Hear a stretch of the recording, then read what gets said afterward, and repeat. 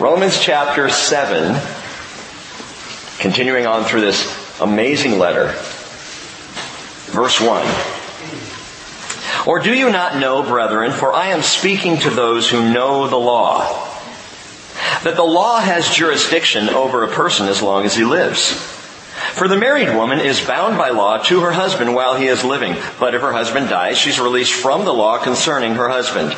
So then if while her husband is living she is joined to another man, she shall be called an adulteress. But if her husband dies, she's free from the law, so that she is not an adulteress, though she is joined to another man. Therefore, my brethren, you also were made to die to the law, through the body of Christ, so that you might be joined to another, to him who was raised from the dead, in order that we might bear fruit for God. For while we were in the flesh, the sinful passions which were aroused by the law were at work in the members of our body to bear fruit for death.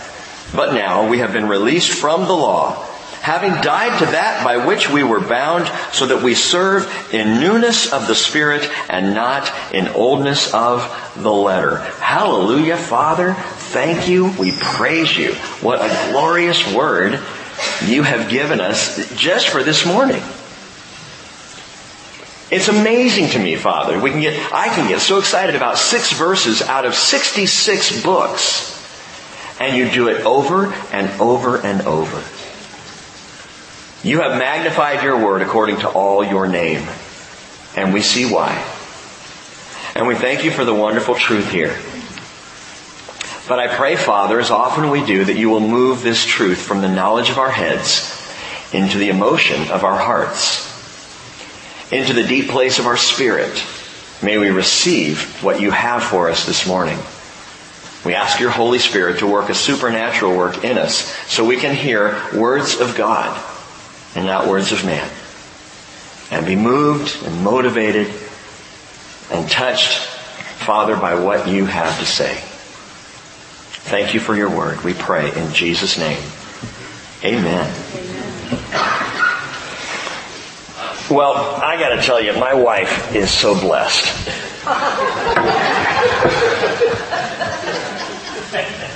On July 26th, 2016, she will have been married 30 glorious years to me.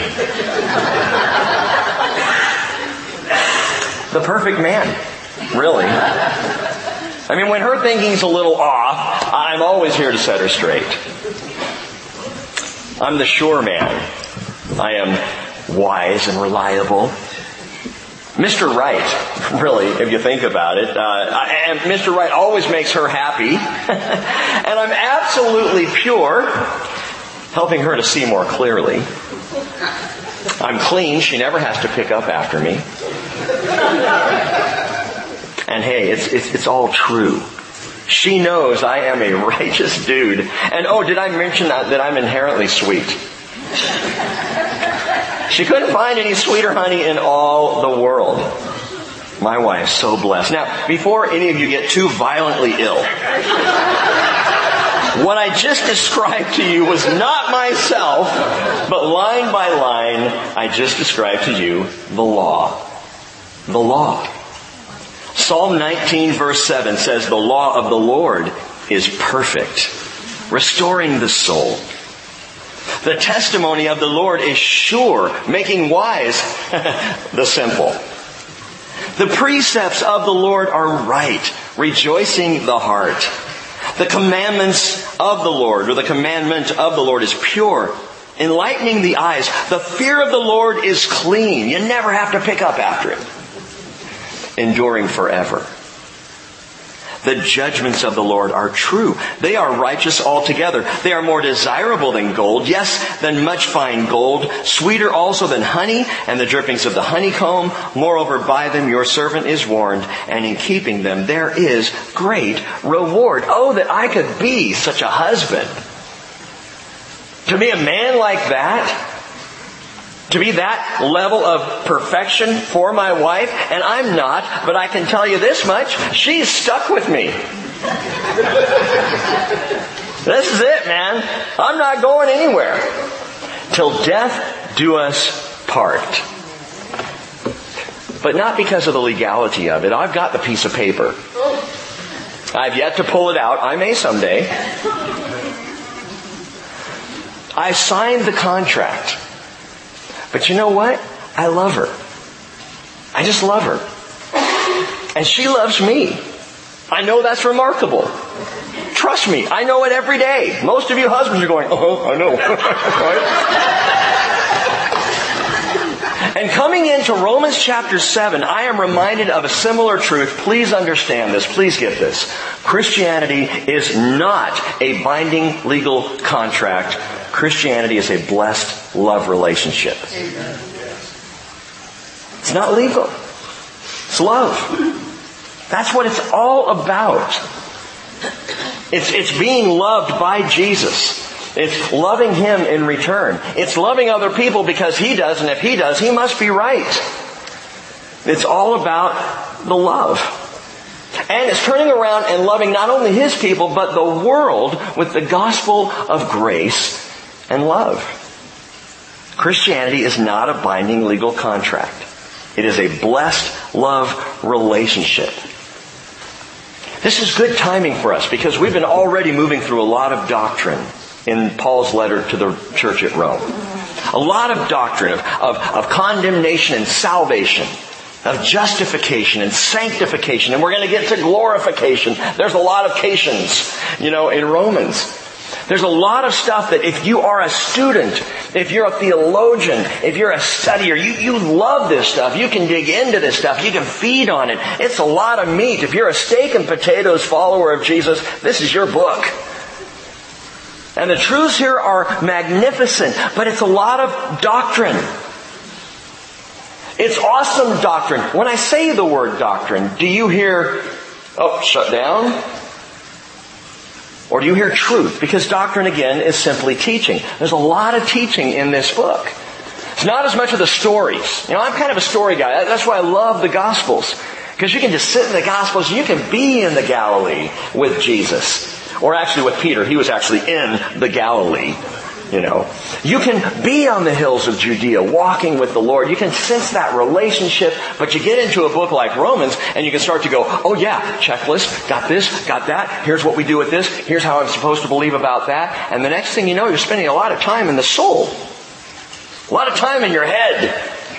And that's not a bad thing. It's a lot of information to take in. But don't forget to take this personally. Because we're not talking about a legal contract. We're talking about a love relationship. Paul's explaining it for us. He is laying it out in the clearest possible terms. But it's a love relationship. Now in Romans chapter 6, Paul began explaining sanctification. Chapter 6 and 7, he goes over the entire process of sanctification. How it works, what Jesus does, what is our part in it. It is that process, as we talked about last week, that disarms the power of sin in our lives. And Wednesday night we talked about how it not only disarms just sin generically, it disarms continual sin. That is lifestyle sin. Sin that I lived in before no longer has power over me. And it also disarms intermittent or incidental sin. That's the sin that I just commit on occasion. Sometimes unwittingly. Sanctification works on both. If you go back just for a moment to Romans chapter 6, let me point this out to you before we get back into the love, although this is all about love.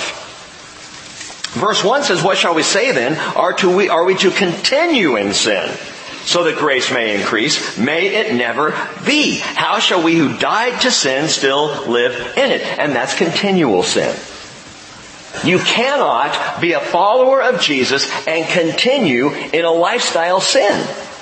Eventually, it just doesn't work. You're going to go one way or the other. You're either just going to give up on Jesus and go back to the lifestyle sin, or the lifestyle sin, the continual sin, will break.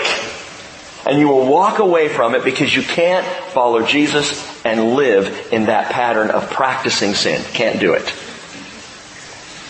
But he goes on further down in verse 15 and says, what then? His second question of chapter 6, shall we sin because we are not under law but under grace? May it never be. Do you not know that when you present yourselves to someone as slaves for obedience, your slaves are the one whom you obey, either of sin resulting in death or of obedience resulting in righteousness? And that's it. Paul nails the key to both disarming continuation sin and intermittent sin. All sin is dealt with by the condition of sanctification and the effect of sanctification. By the way, that's just marvelous. I don't know if anywhere else you can get that. The condition of sanctification, I am sanctified. The effect of sanctification, I am being sanctified. At the same time, God already declared me justified, declares me righteous, says you are among the hagiasmos, the sanctified ones. And I'm sanctifying you. How does that work? Only supernaturally. Only in the hands of a loving God. And the key is this. Again, we talked about this Wednesday, but we all need to hear this. The Christian has a new master. Which is why I don't obey lifestyle sin, and it's why I kick out even intermittent sin. Even when I sin on occasion, why it's so abhorrent to me. Why the more I grow in Christ, the more just every time I blow it, every time I sin, every time I fail, the more I hate that stuff. Because sanctification is working in me. I have a new master. Romans 6:14 says, sin shall not be master over you, for you are not under law, but under grace. And it's a whole new ballgame. When you come to Jesus, you're no longer battling law. Now you live in grace. And it's from the position of grace we have this lordship over us, this new master. Now what happens in chapter 7 is Paul continues this relational, revelational teaching that is also revolutionary. You see, and this is what he wants us to understand, what the Spirit, I think, would say to us this morning. At the cross, something else happened to me as a Christian. Not only did I die with Christ to sin, but I also died to the law. I died to sin, and now Paul says, I died to the law. Walk this through with me. Verse 1, he says, do you not know, brethren? For I'm speaking to those who know the law, that the law has jurisdiction over a person as long as he lives. As long as you live, you're under law. Right? We all are. Today, in America, we are under certain prescribed laws. They're growing. They continue to be signed by executive order, more and more laws. And we are living under them. As long as we're alive, we are under the law. But if that's the case, then I ask the question, how is it that Paul can say in another place, 1 Corinthians 6:12, all things are lawful for me, but not all things are profitable. All things are lawful for me, he says a second time, but I will not be mastered by anything. He says in 1 Corinthians 10:23, and this is radical stuff. All things are lawful, but not all things are profitable. And he says it a fourth time. All things are lawful, but not all things edify. What are you saying, Paul? He's saying there's no law that has any hold over me. I can do whatever I want. All things are lawful. He rightly says this because Paul died with Christ. As with any believer, he died not only to sin, but he died to the law. So all things are lawful. It's crazy. When Paul first started writing this stuff down, when he began going synagogue to synagogue throughout Asia, talking about these things, do you see why people were freaking out? This was unlike anything they had ever heard before. Jew or Gentile, because both were under the law. Paul comes along and says, hey, I got something to tell you. The law, and you might want to jot this down, has no jurisdiction. The law no longer has jurisdiction. Good news, he declared. Once you've died, you're no longer under the law. You know what that means? When you die, you don't have to worry about April 15th. You no longer pay taxes. When you die, you don't have to go and renew your driver's license. I had to do this in Southern California. was time for my renewal. We had moved back to the state. We had been living in Virginia for a while, moved back to California, and we were down there. So I went to get my driver's license, and they wanted me to take the test. I'm like, I've been driving for 150 years. I got this. So I took the written test, and I failed it. Went back, and she said, well, you can take it again for $10 right now, or you can go home and study. And I'm like, I got this. How many times can I take it? 3 times. So I took it the second time, and I failed it. Well, now I had something to prove. So I took it the third time, and I failed it. And I got to, at about 35 years of age, I guess it was early 30s, 30, 31 years of age, I had to take the driving test again.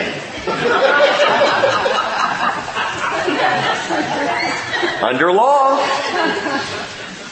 And if I had only died, I wouldn't have been under that law. You know, after you die, you're not required to buy health insurance. It's kind of an ironic thought, actually. Now, in some states, apparently, you can still vote. But I don't know how that, applies. You die to law. You are no longer under law, right? I mean, doesn't that make perfect sense? And by the way, someone might say, well, I was never under the old Jewish law anyway. Paul's not just talking about that. He is writing to the church at Rome. And when he writes to them, Jews and Gentiles, all of whom were under Roman law. It's not just the law. We tend to think the law, and we go straight to the Hebrew Scriptures, the Old Testament, Torah. But he's writing to Gentiles too, and he's saying, hey, if you die, you're no longer under the law. Well, it's true. The word law is nomos in the Greek, and it does parallel the word Torah. It's used throughout the New Testament many different times, nomos. But nomos literally means any rules or regulations, civic or religious. So it doesn't have to be Jewish law alone. This teaching, my friends, applies to everyone, Jew and Gentile alike. Any rule, any regulation, any procedure, any policy that holds authority or jurisdiction over me, which is why, by the way, our statement of belief for the Bridge and our policy manuals are not binding. The Word of God is binding. The Word of God is truth. Our policies are just kind of to give us direction and help us figure out things and give us a place to go if we're not sure how to handle something. Jurisdiction, by the way, is an interesting word because law no longer holds jurisdiction over me if, in fact, I have died. And the word jurisdiction is kuriuo. The root word is kurios, which is Lord. Kuriuo is lordship. The law has no lordship over me. Grace has superabounded.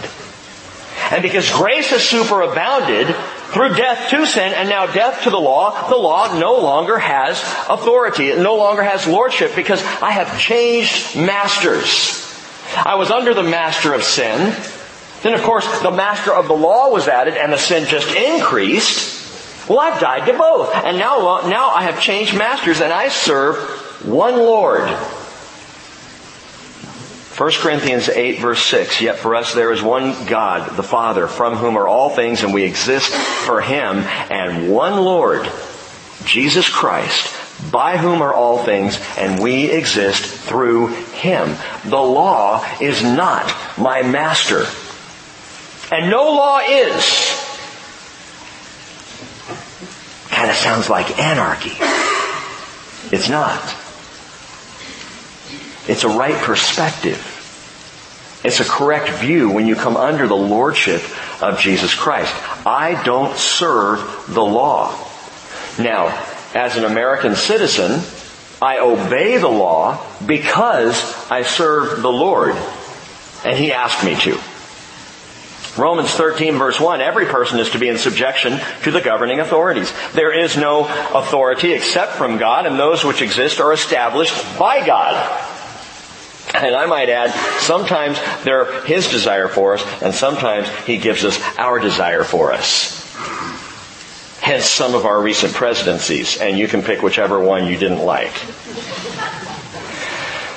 He says, Romans 13:2, therefore whoever resists authority has opposed the ordinance of God, and they who have opposed will receive condemnation upon themselves. Now we're going to get into that in a few weeks, which is perfect timing as this whole, voting season heats up. We're going to talk about it. So what do we do with the law and the governing authorities? But understand, the only exception to lawful obedience is when the law, any law, subverts the Lord. In that case, I will follow the Lord without question. If the law tells me something that is opposed to the Lord, I'm not under the law. I am under the Lord. Amen. And I keep the law right now because the Lord has asked me to, unless the Lord asks me, or the law asks me to do something the Lord doesn't want me to, then I must obey Him. Because there's one Lord and I serve Him, and I have a new master, and my master is not sin, and my master is not the law. My master is Jesus Christ. Scripture's clear about this. Genesis 49 verse 10, old Jacob said, to him shall be the obedience of the peoples. All people. I died to the law, but I live to God. Why? Because Christianity is not a legal contract. It is a love relationship. Isn't that wonderful? How freeing. As you speed your way home today. No, don't do that. Now, speaking of law, it's not surprising, since Christianity is a love relationship, that Paul uses marriage as his prime example. Look at verse 2. For the married woman is bound by law to her husband. Guys, stop elbowing your wives. Because she'll add, while he's living.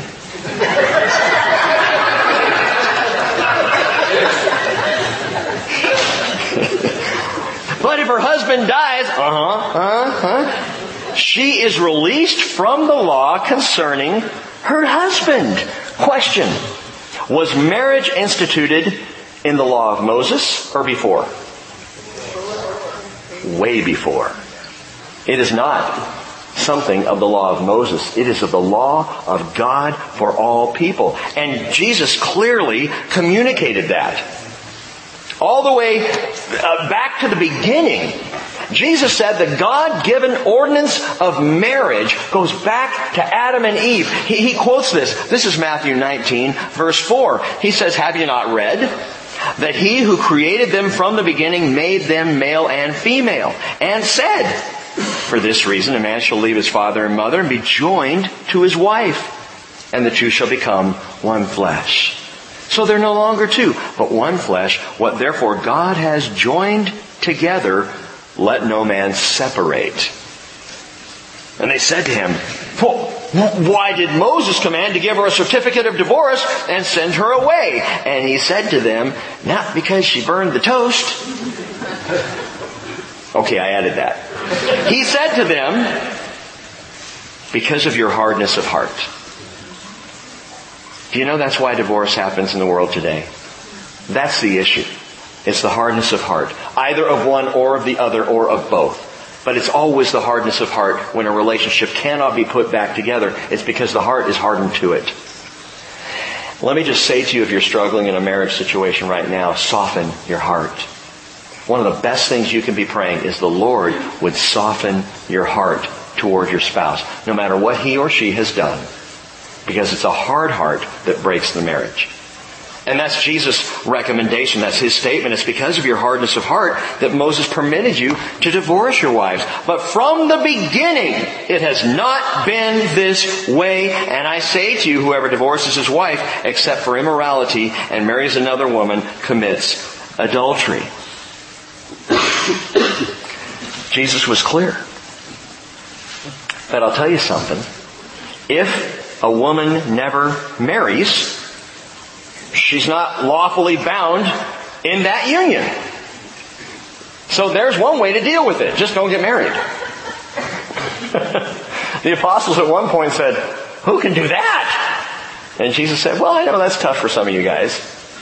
Paul in another place would say, get married just so you don't burn. But the reality here is, if you're not married, you're not bound. And if you are married and a death occurs, you are no longer bound. Now, one of our sisters might say, I don't like the sound of that word bound. Sounds more like a legal indictment than love. Well, there is an indictment related to marriage. You know that? There's a curse on it. The curse goes back to Genesis chapter 3 and the fall of Adam and Eve. When God said to the woman, Genesis 3:16, I will greatly multiply your pain in childbirth. In pain you will bring forth children. Yet, and listen to this, your desire will be for your husband and he will rule over you. It's a curse. That is not the way it's supposed to be, guys. It's not the way it's supposed to be. It is a curse, and the curse is very clear. Your desire will be for your husband, and the language is clear on that. Your desire will be to be over your husband, but he will rule over you. Well, there's the conflict right there. That's the conflict of marriage going all the way back to the beginning. The man now is ruler, and the wife wants to be ruler, and the two go head to head. Because of sin, marriage, which is supposed to be, like Christianity, a love relationship. In fact, marriage is supposed to be a picture of the love relationship between Christ and His church. Often it becomes a legal battle of control and authority, at least until death do you part. Can't live with him, can't shoot him. And Paul says, you can't just go off with another guy. That's not an option either. What are you talking about, Rick? I'm not even talking about marriage here. And neither is Paul. We're talking about the greater love relationship, of which marriage is simply a picture. We're talking about deeper things. And if the first husband dies, the woman is free. Because the law no longer has, as I said, number one, jurisdiction. The law no longer has jurisdiction. The woman's free. Verse 3. Verse 3 says, so then, if while her husband is living, she is joined to another man, she shall be called an adulteress. But if her husband dies, she's free from the law. So that she's not an adulteress, though she is joined to another man. So if the first husband dies, secondly, note this, the law no longer has dominion. It doesn't have legal jurisdiction, and it no longer has dominion, authority. But as long as he lives, you're stuck with him. The toilet paper will never be on the roll correctly. The toothpaste will always be squeezed from the wrong end. The lid will be up. The communication will be down. Listen, any marriage that is for the sake of the legality instead of love is going to be hard. Any marriage where one or the other stays in because, well, we're legally bound, that attitude is just going to produce hard hearts and hardship. But a marriage that is based on godly love, that is a different thing altogether. Now, someone might say to me, and people have said to me before, what if I've fallen out of love? That's the stupidest thing I've ever heard. I kid you not. Well, we just don't love each other anymore. Well, then start loving each other. Well, you don't understand. We fell out of love. What, was it like falling out of a tree? What are you talking about? I fell out of love. No such thing. It is a lie of culture to say that you have fallen out of love. You don't fall out of love. You choose to love or not to love. You choose it. You decide to love or not to love. God did that. For God so loved the world that He gave His only begotten Son, that whosoever believes in Him shall not perish, but have everlasting life. He chose to do that. Well, how do you know He chose to do that? Because He did it before I was born. God so loved the world before I could show whether or not I was even worthy of that love. Same with all of us in the auditorium this morning. He did this before we proved ourselves worthy. He chose to love. That's love. It's a choice that we make. It's not how we feel. I understand that's tough. I understand it's hard, especially when a marriage is on rocky ground. So listen, a little marital advice. We're not talking about marriage this morning, but I'm going to give a little marital advice anyway.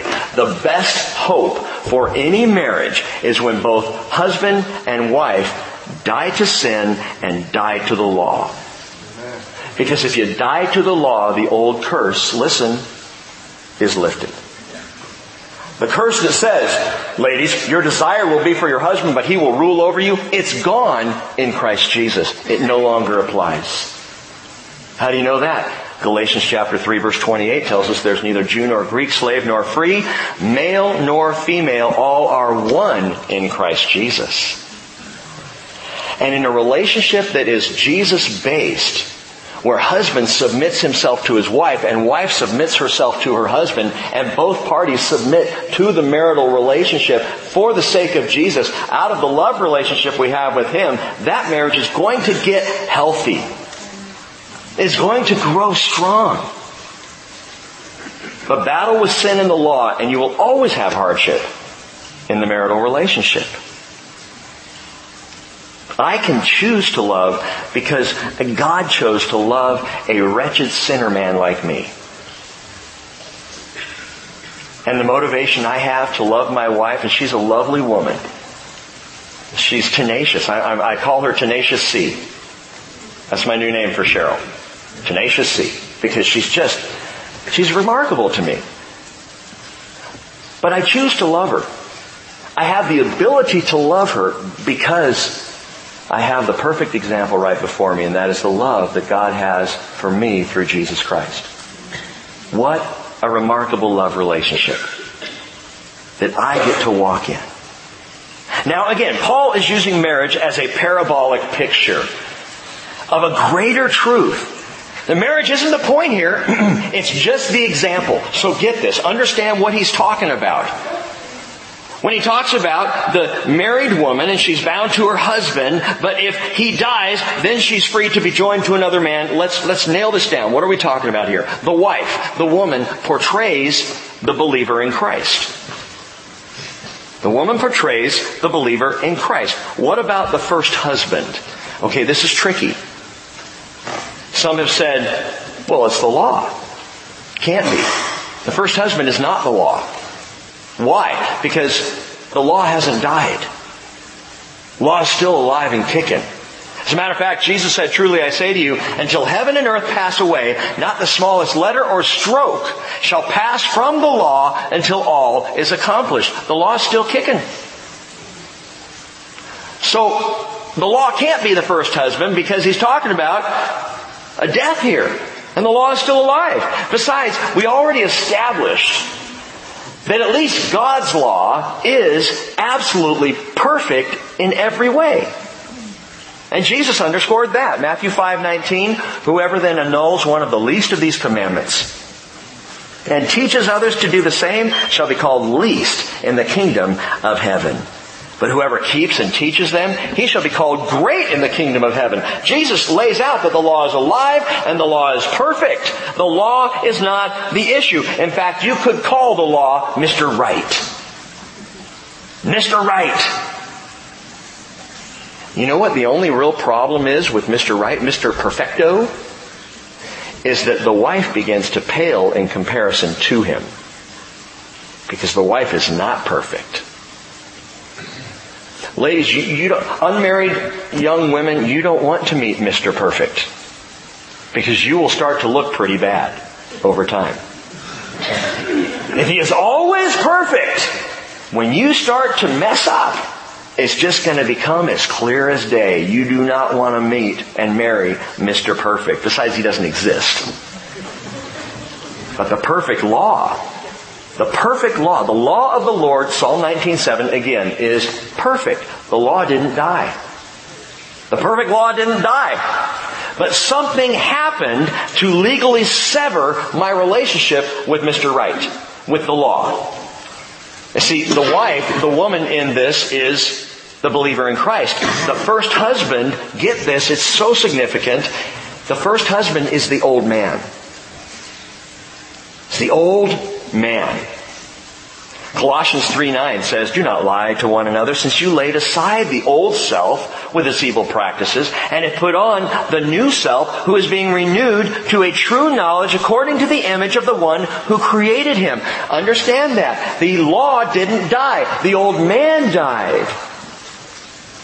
And when the old man died to the law no longer had jurisdiction over you.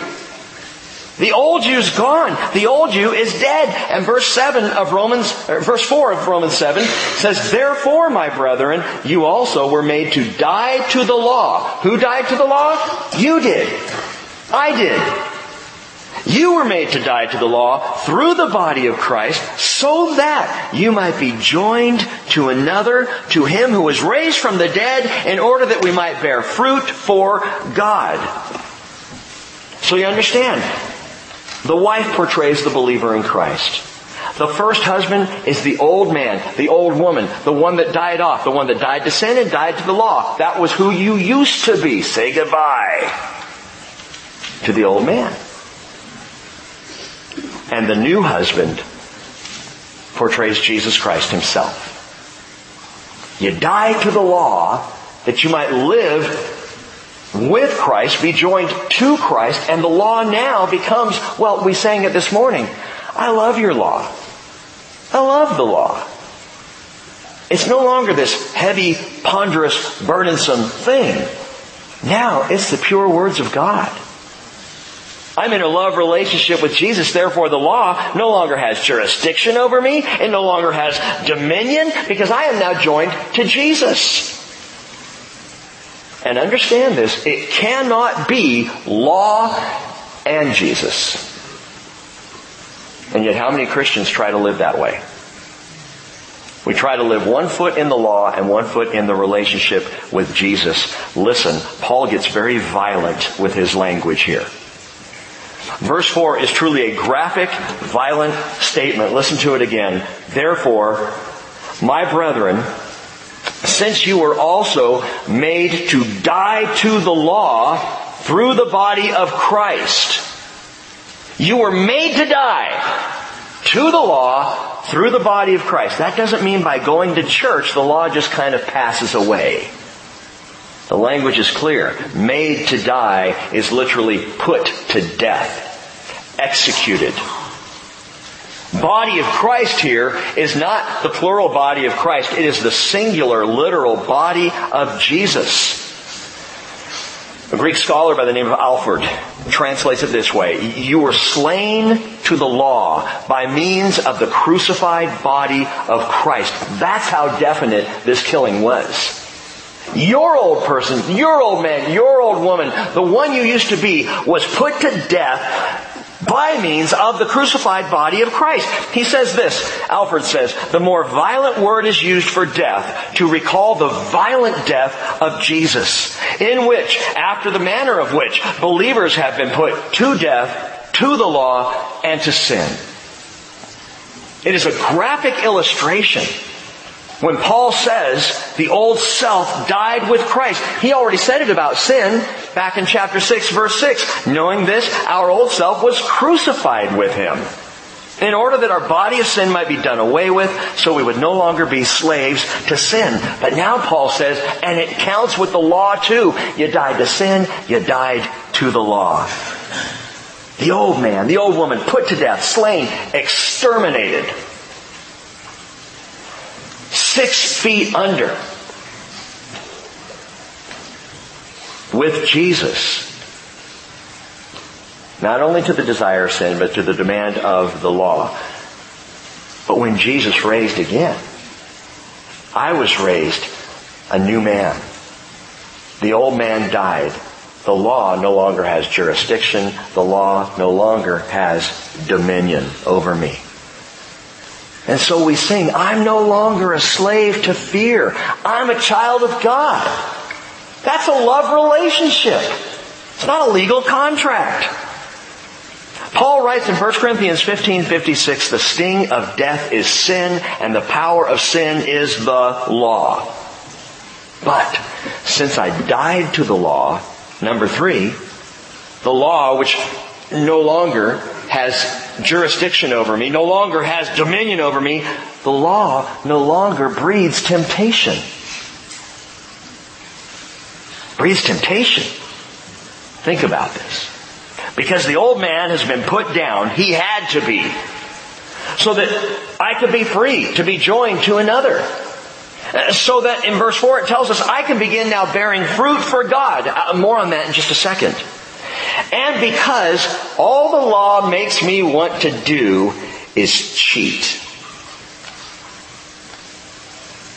The law came in so the transgression would increase. Romans 5:20. Whatever you do right now, in this moment, sitting in your seat, do not, I repeat, do not think of a fresh, hot chocolate donut. I know what you're thinking, Larry. I can see. Larry started licking his lips. How can I not? I read that and already my mind's there. Chocolate dripping off and the steam coming out. It's beautiful. Don't do it! And the second we say don't do it, what does your flesh do? Your flesh does it. Your flesh wants to do it. The moment the law comes out, I confess to you, when Obamacare passed, I went, I'm not buying health insurance anymore. That was my first thought. Well, I'm just not going to do it. Why? Is it because Obamacare is so bad? We're not going to debate that right now. It's because my flesh says, no. Enough of this. The law increases temptation. Verse 5. For while we are in the flesh, the sinful passions which were aroused by the law were at work in the members of our body to bear fruit for death. My sinful passions, my sin nature is aroused by law. So if I'm a Christian and I'm in this relationship with Jesus, but I'm still trying to keep a foot in the law, I'm still trying to live under the law, the enticement of sin remains strong in my life. I still want to sin. I love Jesus, but man, I still want to do stuff I shouldn't ought to be doing. I'm not focused on the relationship. I'm focused on the religion. I'm living in the law. And the law entices that. It brings me out of that, or brings that out of me. And you might say, why does it work that way? I thought the law was perfect. It is. 1 Timothy 1:8, Paul says, we know the law is good if one uses it lawfully. Realizing the fact that the law is not made for a righteous person, but for those who are lawless and rebellious, for the ungodly and sinners, for the holy and profane. Wait a minute. When I come into a relationship with Christ, I am no longer ungodly. I am no longer the sinner, the unholy, the profane. I am the hagiosmos, sanctified. I'm the hagios, the saint, holy one of God. I've come out of that. This is why every nation in the history of the world has had to function by law. Because man is naturally sinful. So we have to establish boundaries to keep us from doing those things. But once those boundaries are up, all we want to do is jump over them. The law was added so the sin would increase. We must have law. The law is not the problem. G.K. Chesterton, 19th century theologian, humorist, writer for the London Daily Observer, was once asked by a woman if he might write a series of articles explaining what was wrong with the world. His classic response was this: Madam, I will tell you what is wrong with the world in 2 words. I am. I am. And we could all look in the mirror and say the exact same thing. Why is there sin in the world? Because we're in the world. And you raise up law and it doesn't work because the sin nature controverts the law. So again, it is not the law that needs dying, it's the old man. The old man needs to die to the law. But when I die to the old man, I become lawfully free, get this, lawfully free to be wed, well, at least joined in union with Jesus. Spiritually betrothed to Jesus when I am born again. And in this new grace relationship, we immediately begin to experience a remarkable contrast. Get this. Verse 4, he said, that we are joined to Him who was raised from the dead, right? That's Jesus. So that, at the end of verse 4 it says, in order that we might bear fruit for God. Contrast that with what he says at the end of verse 5, that the sinful passions were aroused by the law and were at work in the members of our body to bear fruit for death. Here's the contrast. The law arouses dead fruit. The love relationship produces godly fruit. Now, I don't know about you, but when I pull out the apple drawer in our refrigerator, I want to see godly fruit. I want nice, big, fresh, Honeycrisp apples. And they don't last long. You know, it's October, November. You get to about December and the whole good crop of the honey. Oh, they're still selling them in the store, but bite into them and they're like wax now. Trust me, I've become a connoisseur of apples. But we have had the occasion where I've opened up that drawer and pulled out a big, beautiful apple. Set it on the counter, got out the knife, sliced, opened it up, and the whole inside is brown and rotted. Dead fruit. And so I slice up some cheese, put it on a plate, and I just enjoy it. No, it goes straight to the trash. Dead fruit. I don't want dead fruit. I'm tired of dead fruit. Under law, all I do is produce dead fruit. Under law, I've got a list of things that have to be done. Kind of a honey-do list. You know what I'm talking about? And it sits there like a rotten melon. Honey-do, melon, you know. Because the commandments are burdensome. The commandments are hard. The commandments are to-dos. But the love relationship under grace makes the commandments sweet.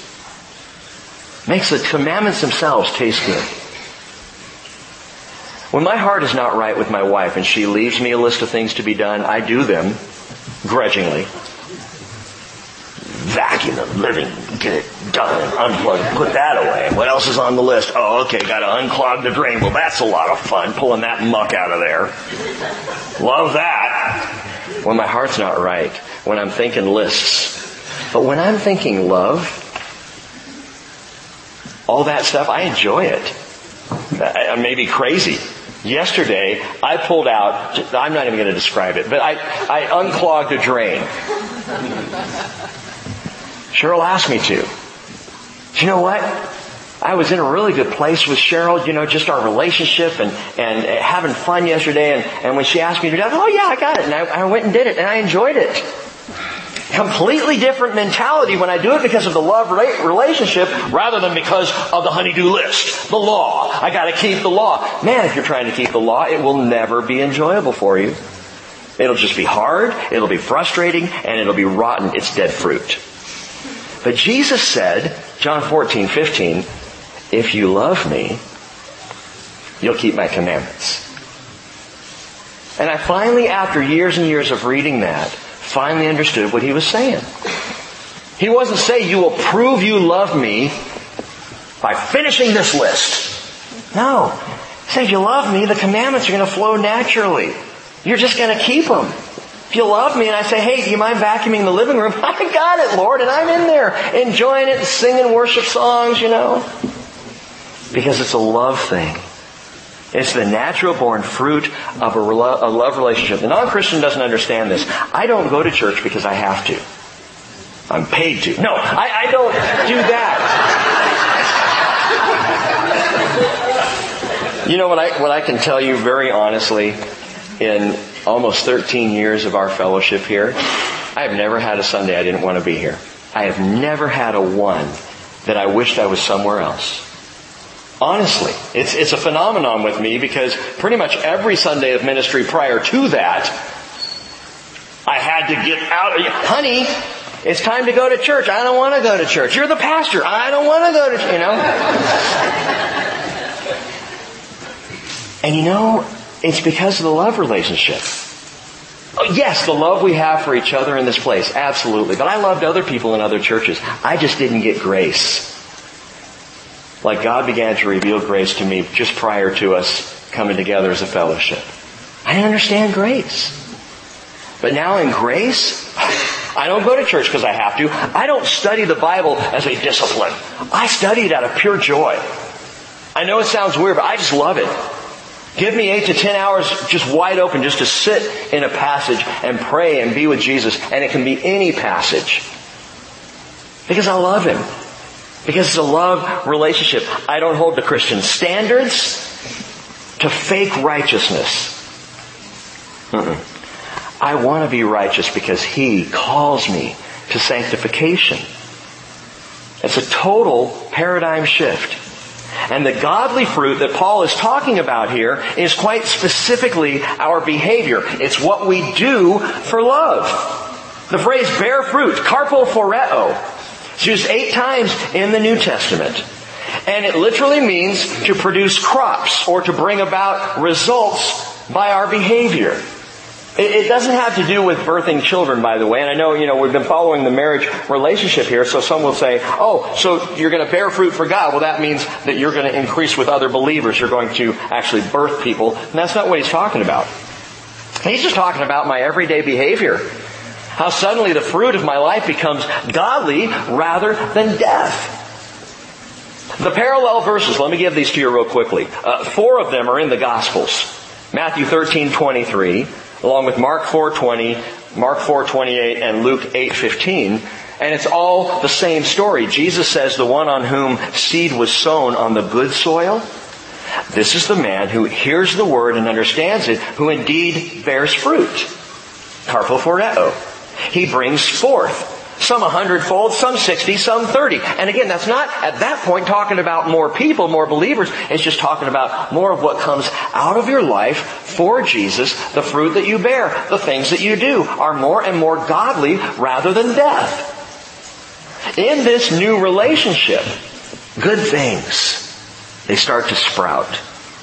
And again, not because we have to, but because we want to. Now, Paul uses the word bear fruit twice here in Romans chapter 7. And finally, the last 2 times that it's used are in Paul's letter to the church at Colossae, where he says in Colossians 1 verse 5, the gospel is constantly bearing fruit. And it's increasing. Even as it has been doing in you also since the day you heard and understood the grace of God in truth. Paul says, we pray, Colossians 1:10, that you will walk in a manner worthy of the Lord to please Him in all respects, bearing fruit in every good work and increasing in the knowledge of God. Understand, I'm big on evangelism. And I think every one of us has been called to share the gospel with our non-believing family and friends. Absolutely. But the fruit that's being talked about here is a fruit of a sanctified life. Suddenly, rather than harsh words toward my children, I have soft and kind words. That is the fruit he's talking about. Suddenly, in dealing with my co-workers, I become more of a servant. That's good fruit. That's what he's talking about. It's a sanctified life that now begins to produce good fruit rather than dead fruit. Dead fruit, grumpiness. Dead fruit. It's self-service, selfishness, self-focus. That stuff just dies off. But the good fruit here that he's talking about is beautiful. Love produces godly fruit. Law, well, that just produces stinkberries. Stinkberries? Read Isaiah 5 sometime. The whole parable Isaiah gives of the vineyard of the Lord, and he says, I called you to produce good fruit, and you produce stinkberries. And that's the word in the Hebrew. I love the word. You little stinkberry. Now see, if I use that with my children, that's bad fruit. Okay. Verse 6. But now we have been released. Don't you love the word release? You're released. You're released. Not yet. Don't go anywhere. But it's a great word.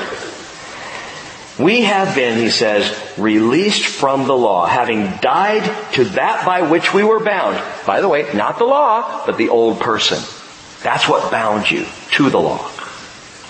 So that we serve in newness of the Spirit and not in oldness of the letter. And that's the second contrast here. It's not just between dead fruit and godly fruit, but the final contrast, the law serves the oldness of the letter. The love relationship serves in the newness of the Spirit.